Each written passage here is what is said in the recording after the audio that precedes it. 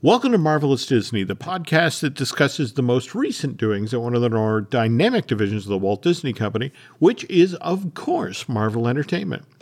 This is entertainment writer Jim Hill, and my co-host, the amazing Aaron Adams, and I are recording this week's episode on Wednesday, April 20th, 2022.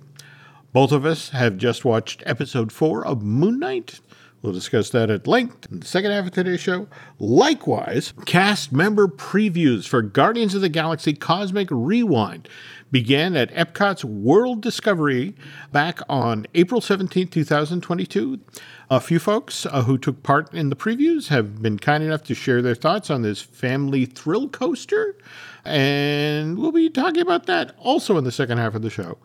Also worth noting, the long-promised and yet-to-be-seen teaser trailer for Thor: Love and Thunder actually dropped on Monday. I'll tell you what, the Thor: Love and Thunder trailer we can talk about on the front half of the show in the news portion of this podcast. And speaking of news, the news portion of this week's Marvelous Disney is brought to you by Storybook Destinations, trusted travel partner of the Jim Hill Media Podcast Network. For a worry-free travel experience, please book online at StorybookDestinations.com.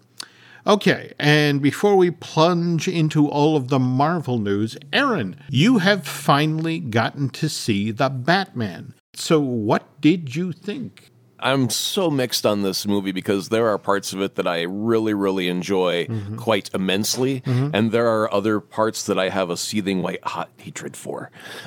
So it's a mixed bag here and there, depending on how critical you are of certain things. And so I'll get into some of the mild things that I think were just... like Robert Pattinson as Batman. I'm fine with him as an actor and portraying Batman. I think that's all fine. But the thing about Robert's take on this character is before we had Christian Bale, who, I'm the Batman, and it's Crowley. And so Robert Pattinson thinks, well, I've got to do something different from that. So he whispers throughout the whole thing, I am the night, I am the shadows, I am everywhere, I am the Batman. And so 3 hours almost of just whispering, I am the Batman. I am coming to avenge the death of my family. Is really, really annoying after a while.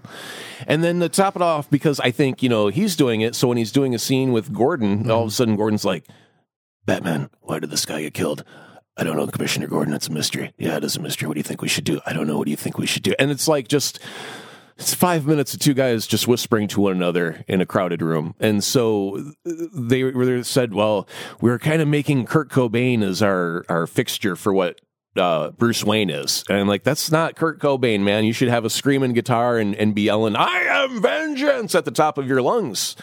And I think that's what me and one of my friends who were discussing the movie, we wanted an unhinged Batman. And actually, if they would have reversed the way that the Riddler, because the Riddler, sometimes he would just randomly scream in rage, and then he would go back to quiet. And I think if Paul Dano's Riddler would have stayed quiet and more in control, he would have been much more terrifying. And if Batman were to have been a screaming rage lunatic, that would have been also terrifying. And, well, because Batman's supposed to have an actual character arc, because this is only year 2 of his existence as a thing. And part of it is he starts off with, I am vengeance. And then late in the movie, some bad guy says, I am vengeance. And he goes, oh, I got to change my thing now, damn it. And so now I got to be a helping hand, I guess. And then he goes and actually starts helping people. So, I mean, the character change is rather abrupt and on the nose and all that, but overall, instead of having 3 hours of whispering Batman through the whole damn movie, his parents were murdered, right? And I think that if you're going to be silly enough to dress up as a bat to scare the out of criminals, you have to have an unhinged lunacy and rage behind that to get you started down that path. He doesn't have to be that way forever. It's just, I think it's a better starting point, because the quiet emo kid, he sits in the corner quietly by himself, but he doesn't beat up on people. He's usually the one that gets beat up on. And so it's like, that's not, that character that you're portraying would never find himself in this position, ever. It's not that character's trait to do that kind of thing. You need a roid-raged jock muscle head to get bulked up enough to take on guys with guns and knives to beat the crap out of him and think, yeah, I can take them. right? You got to be on a different mental level, and it's got to be more crazy. So whispery Batman, trade it for a screaming rage lunatic Batman, and all of a sudden it's like a masterpiece of a movie because the faults are few and far between.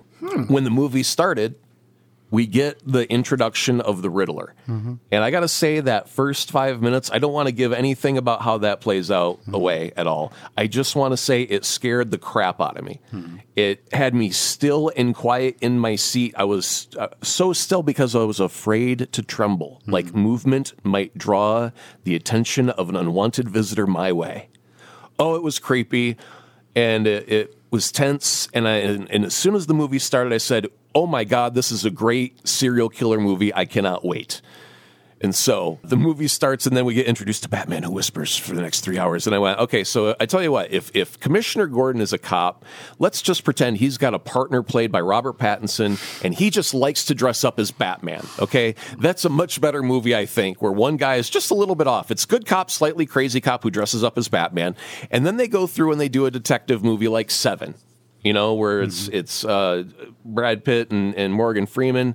That's the dynamic right there. And you chase the serial killer until about 3/4 of the way through. The serial killer goes, "Here I am in plain daylight. Come get me."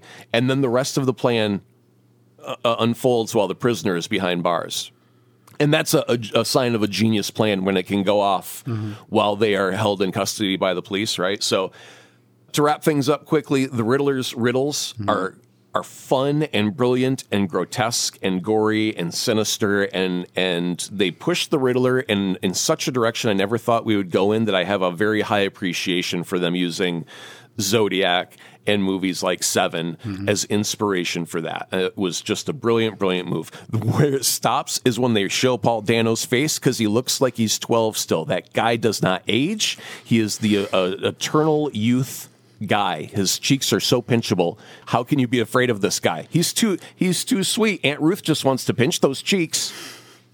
You know Paul Dano. He's got cheeks, man. He does. He does. He looks young, and it's really hard to feel threatened from him. But he does a good job. He's a good actor, and I like what he did with the Riddler. It's just when the mask comes off, I go, he's too cute to be a threat. Come on, you want to give the guy a hug. But yeah, as it ends, here's the thing. And I don't know if this is a good thing or a bad thing, but Batman fails on every level. Everyone who is intended to be murdered by the serial killer gets murdered. And the plan where everything goes kablooey. And Batman does not stop it. He is a hopeless witness to all of that stuff happening. And all of this would have played out the exact same whether Batman was in the movie or not. And you go, well, world's greatest detective, maybe on the slow side of figuring things out, as he goes, oh, hey, the vans are about to... never mind, guys. Hey, I heard they had shawarma. That worked in the Avengers movie. Anyone want to go for shawarma? Okay. So it's a great movie if you're a fan of Zodiac and Seven and you like the Riddler and all that. It's a great movie because... and one last thing. I saw this toy for Hot Toys, and they make incredibly realistic toys. And it was Batman in a wingsuit. And I figured, before I saw the movie, well, maybe it's like that one scene where Christian Bale had to fly into a building and capture someone and air vac out. So he's going to carry a suitcase maybe to a top of a building and wingsuit to another building or something like that. But it would obviously take time because these things are cumbersome and hard to put on.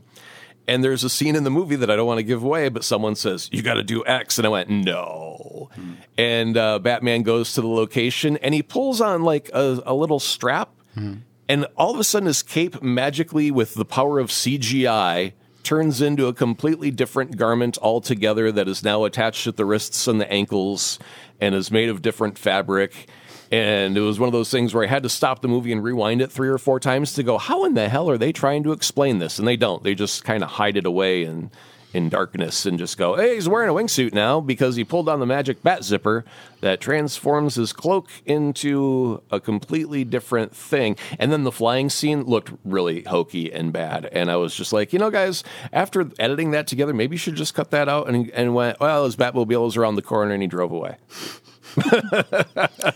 Oh, dear. Well, I think my one very prominent takeaway here is that when Nancy and I sit down to watch this, we'll put the closed captioning on. So, they can whisper all they want.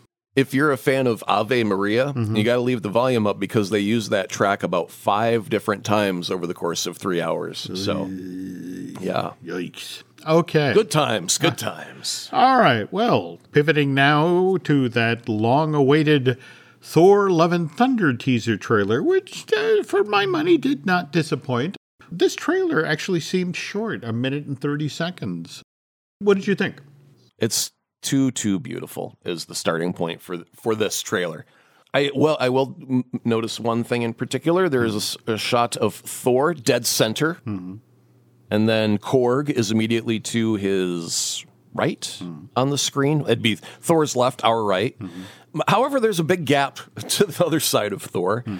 And it makes me wonder, just like we were missing Spideys in that first trailer with the 3 villains attacking the one Spider-Man, and I said, hey, there should be 2 other Spider-Men according to the framing of this shot. There's someone missing to Thor's other side. People are speculating it's Beta Ray Bill. Wouldn't that be interesting if they brought him into the storyline? Yeah, well, I mean, we haven't seen Gore the God Killer yet in the trailer, and I'm sure that there are going to be secrets that they want to keep hidden till the last minute. But the way that shot is framed, there is an empty, dead space to the left-hand side of Thor in that shot, and that is because there's going to be another character there somewhere put in later. And we just don't know who that is or why they're being hidden for the moment.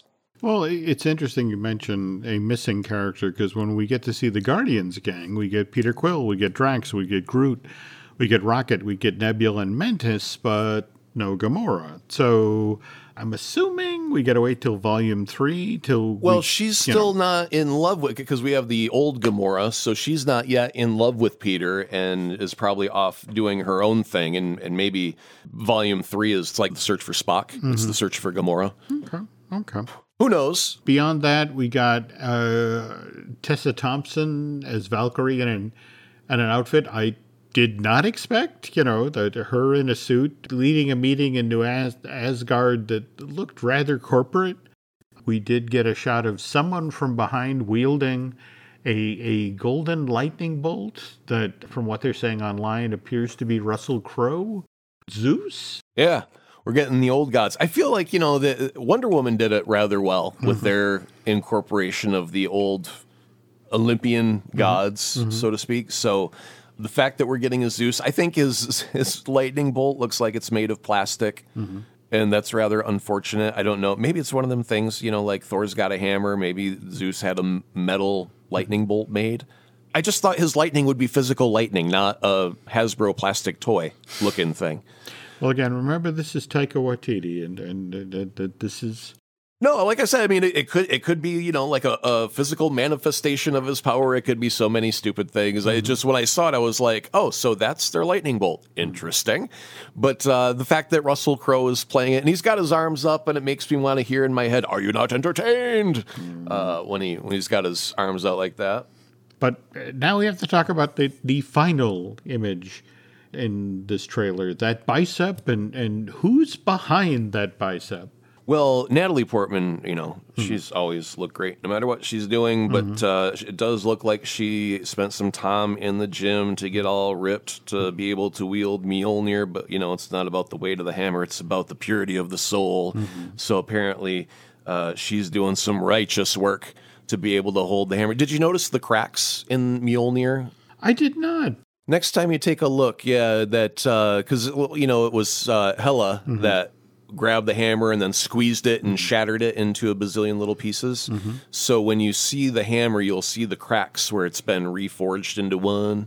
So that was a neat little detail added in there. Also, did you happen to catch the glimpse of Tooth Gnasher and Tooth Grinder, the goats pulling the boat out into space?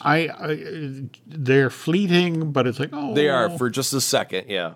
But also, let's talk about who we don't see in this trailer. We don't see Christian Bale. Right. We don't have any idea what Gore the God Butcher looks like. And there's been a lot of talk online to the effect of, well, the reason you're not seeing him is they redid the look. They're doing those reshoots on Manhattan Beach, and they've been supposedly adjusting the tone and how the villain is supposed to be perceived in Thor: Love and Thunder. And I was talking with a friend of the show who basically called shenanigans on that. It's like the container ships full of the Thor: Love and Thunder Legos. Right. They sailed months ago. Likewise, the action figures. It's like, no, they're not changing his look. They're not changing his costume.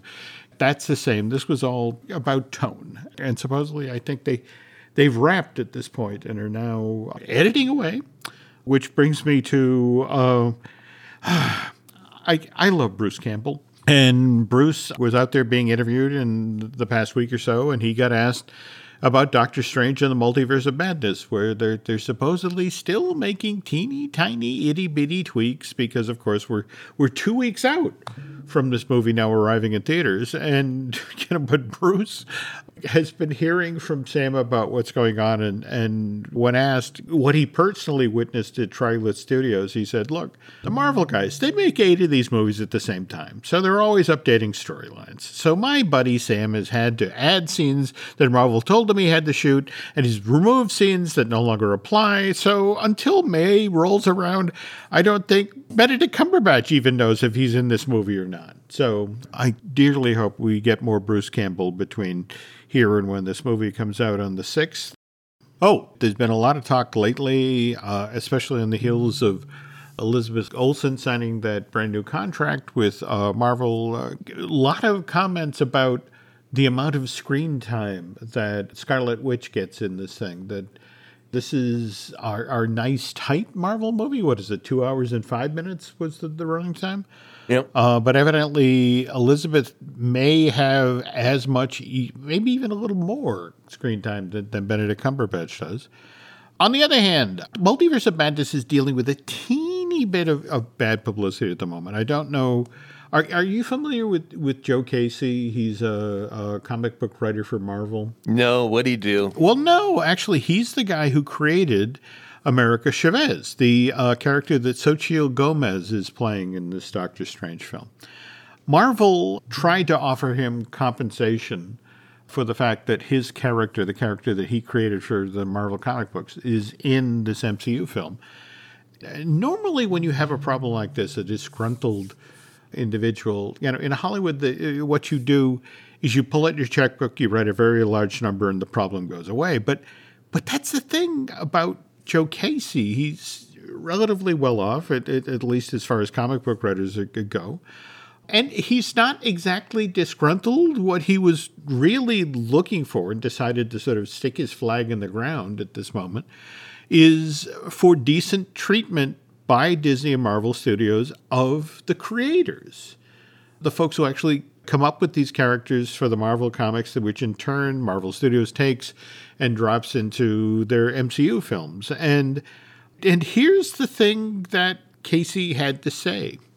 I'm a happy guy. I'm not disgruntled. I'm not bitter because I know how this goes. I also know that this is how you change things, by talking about them. For me, it's not about money. It's not even about the respect. I would never expect to be respected by a corporation. If I'm in a position where I can afford not to take their insult of an offer and then be able to talk about it, maybe the next guy, where that kind of money could change their life, will get a fair shot at receiving that money. And it's like, this isn't a guy who, if you show up with that check with a very large number on it, is going to stop talking. Look how hard Jack Kirby had to fight for recognition, or the gentleman behind Superman, or for that matter, Batman.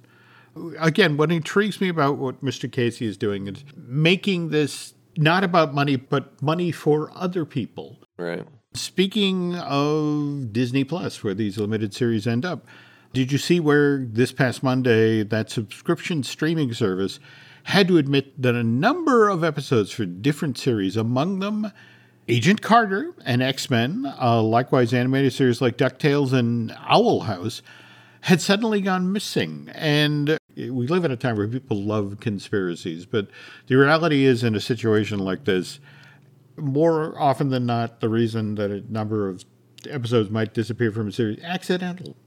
And in fact, Disney Plus was very quick to step up and look, we're having a technical issue. Staffers here are working on it. We hope to have all of the problems resolved by close of business on Monday. I've reached out to get some confirmation on that, and I haven't heard back from them yet. But me personally, when it comes to Agent Carter, if episodes are missing of that series, a quick way to fix that is to call Haley Atwell and, hey, make another season of Agent Carter. You know, given how popular that character's appearances as Captain Britain were on Marvel's What If, the animated series from last year, I'm honestly surprised that no one at Disney Plus or Marvel Studios has thought about pursuing this idea, doing something more with Haley. Have you seen the toys of Captain Carter and he looks like the Iron Giant to me, but it's little skinny Chris Evans character inside the metal. No, I have not.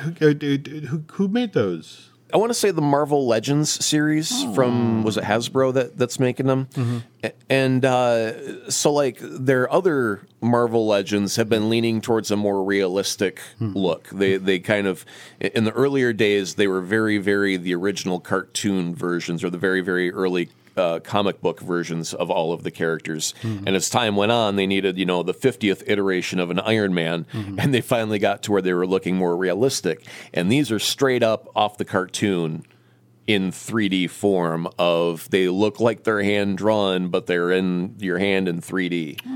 And they look really, really great, and they have basically all of the characters from the What If series. They had the evil version of Strange. They had, I want to say, Spider-Man wearing the cape, the levitation cloak thing. And then they had a zombie Captain America, the Captain Carter, and then Skinny Steve Rogers in his giant Iron Man Stark suit. Oh, I didn't need another thing to collect. Yeah, they look really good. You should check into them. They're fun. Okay. Oh, since we're talking about Disney Plus, and I know how much you enjoyed the Netflix series that recently came over to Disney, the Daredevil, Jessica Jones, Luke Cage, Iron Fist, and the group. Have you seen the ad that they put together to promote those as well as Marvel's Agents of S.H.I.E.L.D.? No, there's an ad. It's running. Where does this ad run? It's popping up Twitter, YouTube, and the like, but it's done in the TikTok past the phone format. So it starts out with Simone Missick, who plays Misty Knight on Luke Cage. And this actress calls out the person whose life goal is to give Matt Murdock a hard time. And then on screen is Christian Raider, who promptly throws the call, so to speak, to someone who's driven in the pursuit of truth and justice. And now we get Iron Fist Finn Jones, who then chooses to hand off to Clark Gregg, who then talks about his favorite superhero, which turns out to be Charlie Cox, the star of Daredevil. And wait a minute, does Coulson have mint condition vintage Daredevil trading cards with slight foxing around the edges? No, but he's a little, Clark needs a shave. He's getting gray. And to close out the ad, the Daredevil actor passes the torch one final time, with his pick being someone who is a force to be reckoned with, which turns out to be Ming-Na Wen. But it made me think that I really miss Agent Coulson. I would really like him to show up as that character in some Marvel Studios project. I mean, they brought him back for The Dead. Couldn't he be in the Hollow? Yeah, but then they retire him again to Tahiti. I mean, they've written his character off 2 or 3 times now. At some point, you just got to let the man take a rest and let it be. He could come back in Werewolf by Night. No, you're in denial, Jim. I know the first step is denial. Then there's anger, and then there's bartering. I'd do anything to have Coulson back. Take my wife, please. It just doesn't work. He's gone, Jim. Not in Werewolf by Night either. But continue with the Werewolf by Night story. Go ahead. All right. There's a blog called After Hours Media that has evidently been keeping very close tabs on this project, and they've decided to go old school. They're going with a mix of practical effects and CG, and in this case, somebody got to see some shots from the set, and it was a stunt performer in full-on werewolf makeup. So in a weird sort of way, we're getting kind of a throwback to John Landis and American Werewolf in London. Don't you get my hopes up like that, Jim. That's holy ground that you're dancing on there. I want you to know. I know. Okay. That favorite film of mine as well. I don't think anybody's quite mixed comedy and full-on horror the way Landis did in that film. And that is currently the bar for the werewolf movie. And Absolutely. Yeah. One of my favorite times at Universal Florida was for one of the Halloween Horror Nights. They actually did an American Werewolf in London maze and full on leaned into it. They had a bunch of the werewolves practically, and it was just come around a corner and have that thing coming at you. And you'd lean into one corner and then they'd have it come at you again from a different place in the dark. I had to change my adult diaper, is the polite way of putting it. I want to call out to Marvel because I know that we talk to them directly and they listen. By God, do they listen to every word we say. Remember the scene in the theater of American Werewolf in London with his friend Jack and the dangly bits? And as the movie progressed, Jack, he decomposed. He was rotting flesh. And the pretty blonde girl with her throat slit, and she turns around, she's so smiley and so polite and so cheerful with a big, huge gash out of her freaking neck. It was horrifying. It was unsettling. It was gory and gross and bloody and funny all in the same, 10 frames of film. And I think that Marvel just really, really needs to embrace the idea that a werewolf eats people and that there will be blood. Much like the name of that movie by that one guy, that Paul Thomas Anderson, there will be blood. And there should be lots of blood. So lean into it. Know what your subject is and be okay with that. And then embrace that. All right, moving on. Okay, well, you were just talking about the scene from Werewolf in London, them sitting in the theater.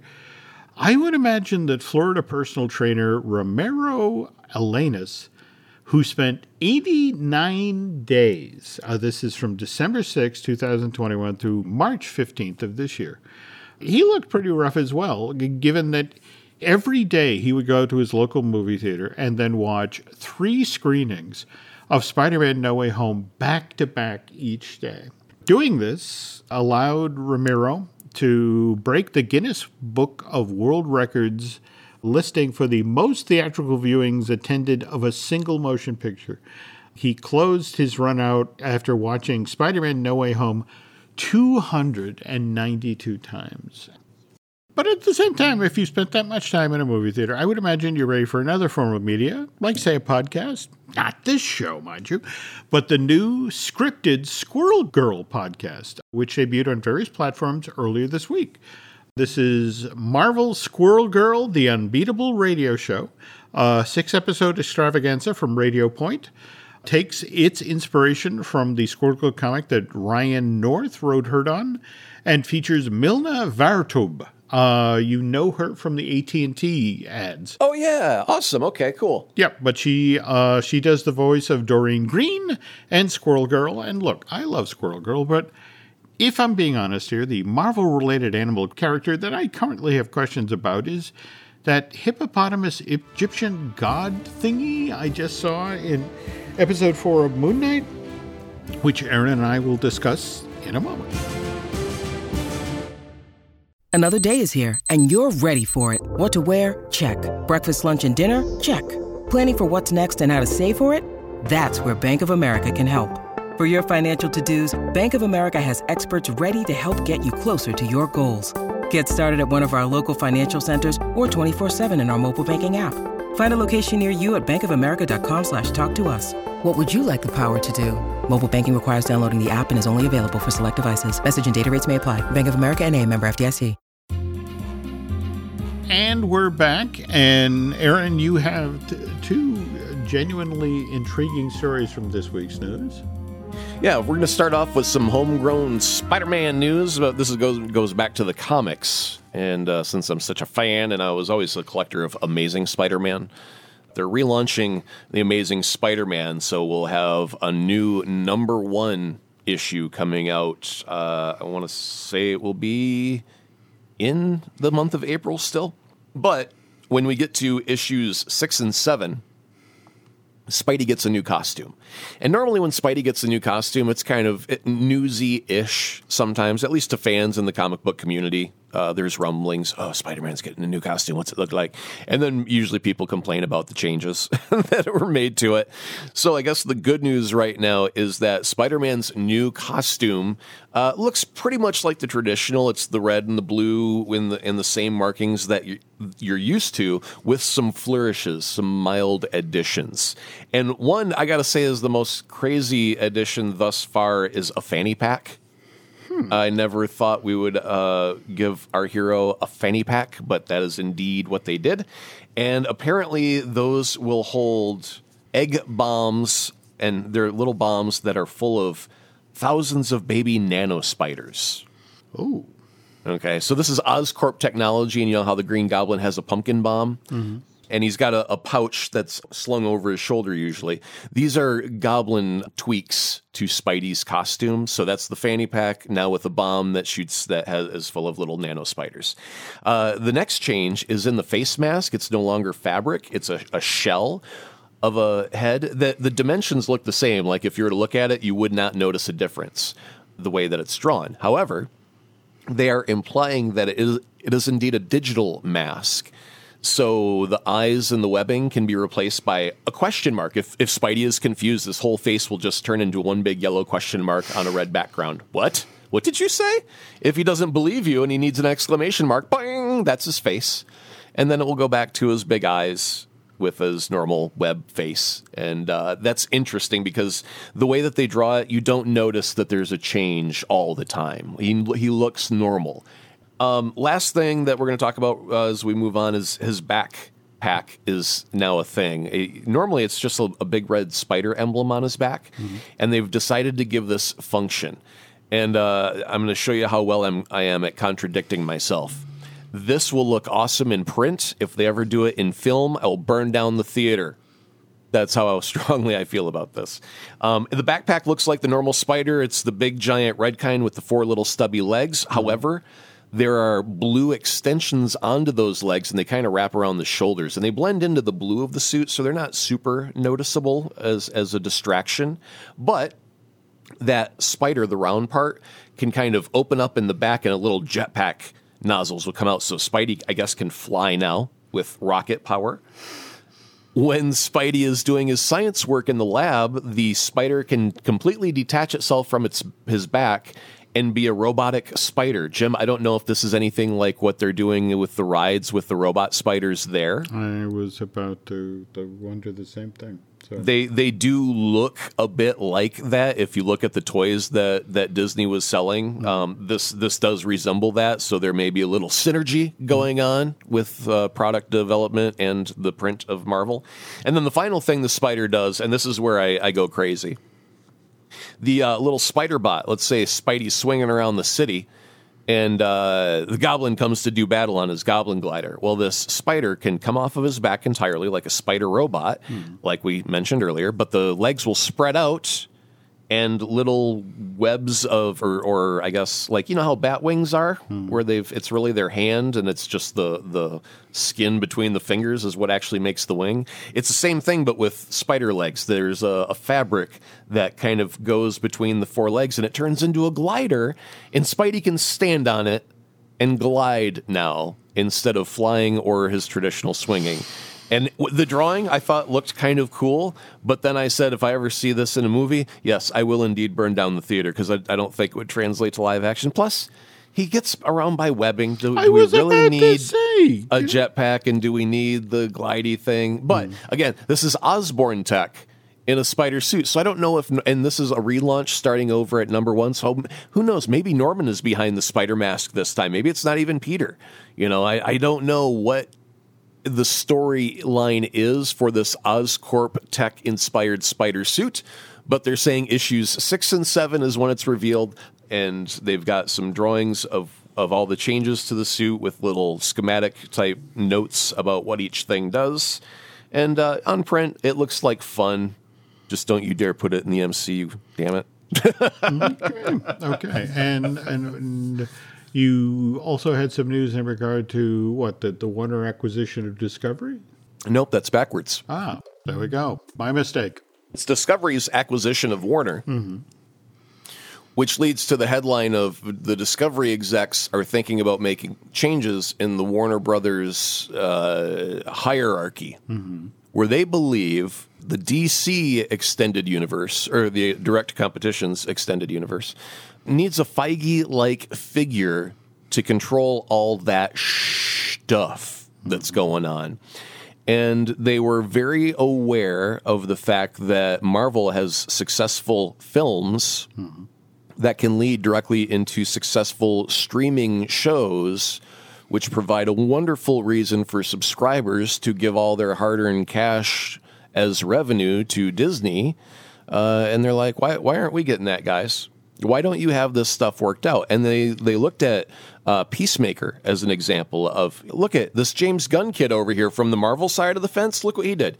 He took a bullshit character from the Suicide Squad movie and turned him into a freaking legend because of a use of, excellent, weird, odd humor. It doesn't take itself too seriously. It's allowed to be gory. It's allowed to be filthy. And I think we just need someone to guide you and direct you. And obviously, the chuckles at Warner Brothers are not DC fans. Otherwise, there'd be a guy on this doing nothing else but, I live, eat, and breathe DC. I want this to be my job for the rest of my freaking life. No one's doing that. There's a committee, and they go find a director, and they do a thing, and it's a one-off, and then they go to the next, and it's a one-off, and they did have a universe, and it fell apart, and now, it's like, well, we did a TV show for HBO Max, but what's next? Do we have anything lined up? Not really. And well, no, it's particularly at this moment where I don't know if you saw the news just today that second time in a month Ezra Miller has been arrested in Hawaii. And yeah, my wife brought that up as well. Yeah. So it's not like we're going to have that Flash character be invited to any more of the Justice League cocktail parties anytime soon. Yeah, and think about it. He just made the appearance in, the season 1 finale of Peacemaker. Yeah. It's the notion of you put all of this time, all of this money into a Flash film that you are still delivering in 2023, but it's like, how do you promote this now when you've built it around an actor who is burdened with this sort of publicity? Right. And they've got like the Batman movie. There were things I really, really enjoyed about it, but Colin Farrell, whoever did the makeup for that guy, they deserve many, many awards because I stared at him for like an hour on screen and could never, ever once see him under the makeup. The way that he looked did not look like a synthetic human being with rubber plastered all over their face. That looked like a real human being's face, the pores in the skin and like everything.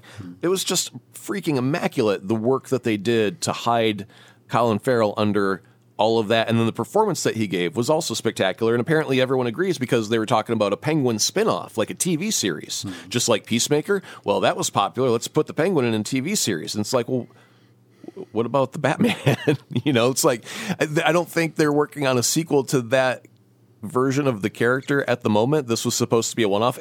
And Matt Reeves said before he even went into this movie was, I do not want to have to tie this to the rest of anything in the DC extended universe. I just want Batman by himself with no crap around it. So part of his deal was, you cannot make me put in Superman or the Green Lantern or none of that.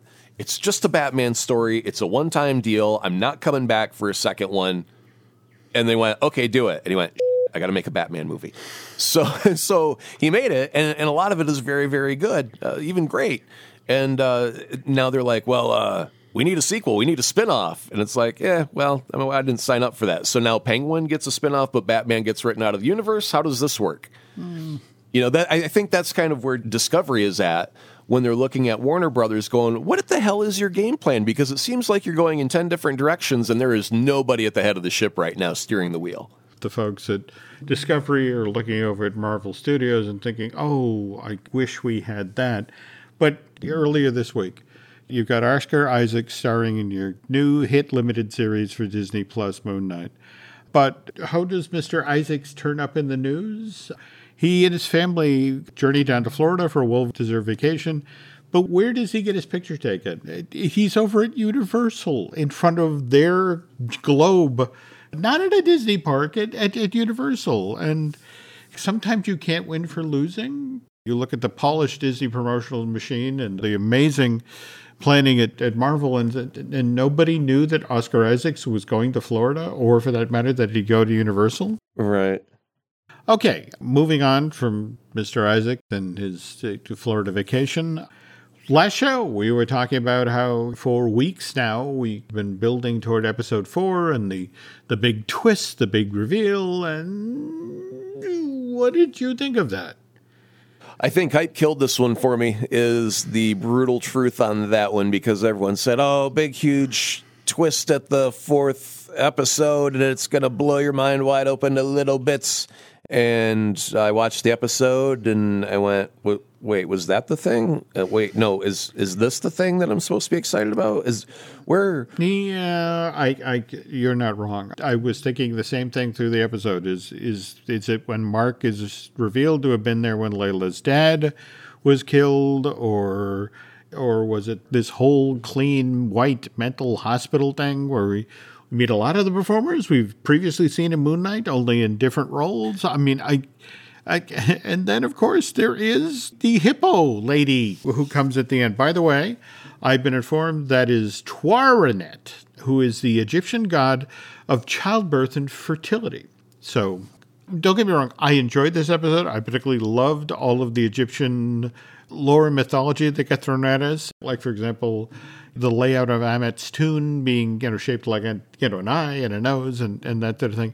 Got to tell you, not a big fan of Fresh Blood Trail and Viscera. Now, I'm trying to convince Marvel to put more blood and gore into Werewolf by Night, so Marvel, don't listen to Jim Hill. He's just got a thing about blood, and that's okay. That's okay. What about the blue humanoid creature thing? A cursed attendant? What do you think that was?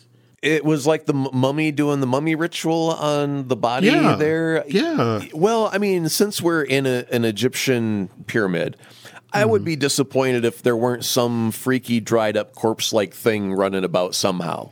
Mm-hmm. I mean, you kind of need that in order to, justify why you're in a pyramid. So the fact that, you've got a creepy monster thing. I don't know. I mean, it's like the Anubis dog from the first episode that didn't show up on the videotape. I mean, there are so many things that are not quite explainable, and I don't think I really care about the explanations in this one. I do care that when I was going into episode 4, I was starting to think in my head, this reminds me of the old Incredible Hulk, where an episode would start and you had Bill Bixby for about, 25 minutes of the film. And he told everybody, don't make me mad. But someone went ahead and made him mad anyway. And you got 5 minutes of Lou Ferrigno painted green. And I felt the same way about Moon Knight, as you got Oscar Isaac doing his thing for about, 25 or 30 minutes of the runtime. And then something happens.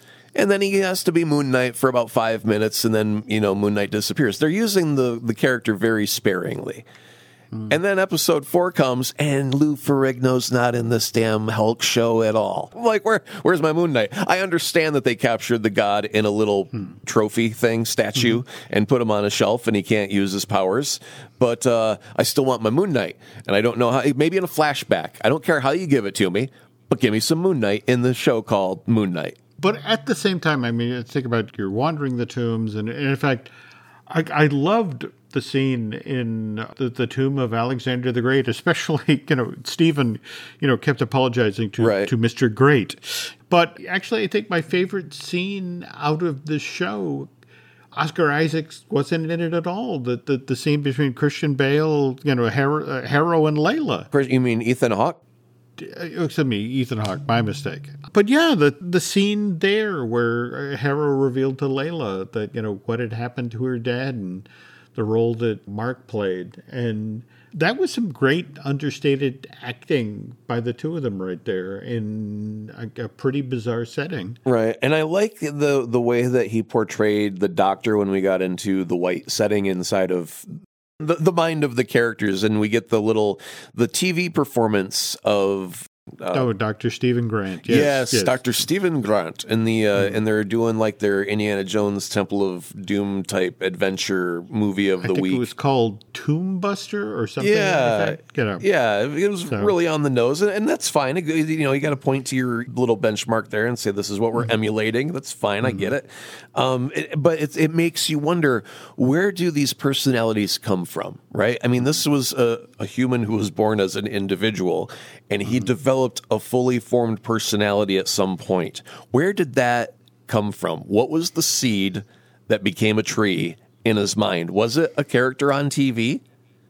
Or was it an imaginary friend that he just grew along the way for some other reason, because he just liked archaeology in Egypt for some reason? I mean, where does these characters come from? And then I think when we finally get to the rattling sarcophagus at the end, I think that's a Jake in the Box. Because we are waiting on, that's the interesting thing. Both Stephen and Mark, there have been moments where I wasn't in charge. So it's like, yes, I'm waiting for my cab driver. Yeah. Also, that hippo seemed very friendly, which I guess, when you're the Egyptian god of childbirth and fertility, you can afford to be friendly. But it's just that's how you get to be the god of childbirth, is you start off by being very friendly indeed. There we go. So only 2 episodes left. I have to admit, I'm fascinated as to where we go from here. But speaking of places to go, Guardians of the Galaxy Mission Breakout opens on May 27th, but just this past Sunday, they began doing cast member previews at Epcot at the World Discovery. And the folks who took part in this preview didn't get the full pre-show, so, the setup for this attraction is a little bit hard to understand at this point. But the villain of this attraction is the Celestial Esson. The story is Esson, a Celestial, wants to take control of an Infinity Stone and change the fate of Earth. And the Guardians of the Galaxy can't let this happen. So the storytelling coaster that you ride on past these massive screens, and now we understand why they had to be massive, because you're dealing with a giant Celestial. You see this Celestial reaching out for the Guardians or swatting away Nova Corps ships that have been sent to stop him. I kind of feel bad for the Imagineers building an attraction around a Celestial. I gotta wonder if they were like, oh, the Eternals. It's going to be such a hit film and everybody will know who a Celestial is. So, go ahead, use that. Everyone's going to know who the supersized character is. And given that we supposedly have a Fantastic Four movie coming to the MCU sometime in the next 5 years, you got to wonder if once that happens, whether or not we might see a re-theme of a Cosmic Rewind so we could get a Galactus. I don't know if you've ever seen this, but there is over in Japan I want to say it's a zip line ride that goes through the mouth of Godzilla. Have you ever seen that? Yes. Okay. I have seen the images and yes, I want to go. Yeah, but imagine if they were to build a giant like Galactus head or something. I mean, he's coming to eat the Earth. Build a giant head, have him shoveling some Earth into his mouth, and have your car ride go like zipping through his hand right by his teeth or something as he's getting ready to take a bite out of the car. That would be fun. I could see that being a good time. Wow. All you got to do is put 2 large sails up on top of, was it Space Mountain? And you've almost got his helmet made. You're not wrong. So, all right. Anyway, folks who have ridden the Guardians ride so far, which, by the way, 3 minutes long, that's especially long for a coaster, have said it is smooth and fun. Other thing worth noting is, much like with Guardians of the Galaxy Mission Breakout at Disney's California Adventure, music is a huge component of the show. There are 6 different songs that I guess are on Peter Quill's mixtape that you can experience as you ride. They have September from Earth, Wind, and Fire, Disco Inferno from The Tramps, Conga from Gloria Estefan and the Miami Sound Machine. We have Everybody Wants to Rule the World by Tears for Fears, Iran from Flock of Seagulls, and finally, One Way or Another from Blondie. And you get to hear this music crystal clear because each of the ride coaster vehicles, which, by the way, are supposedly called Star Jumpers, have their own onboard audio system. And more to the point, guests just don't know which song they're going to hear in advance of their ride.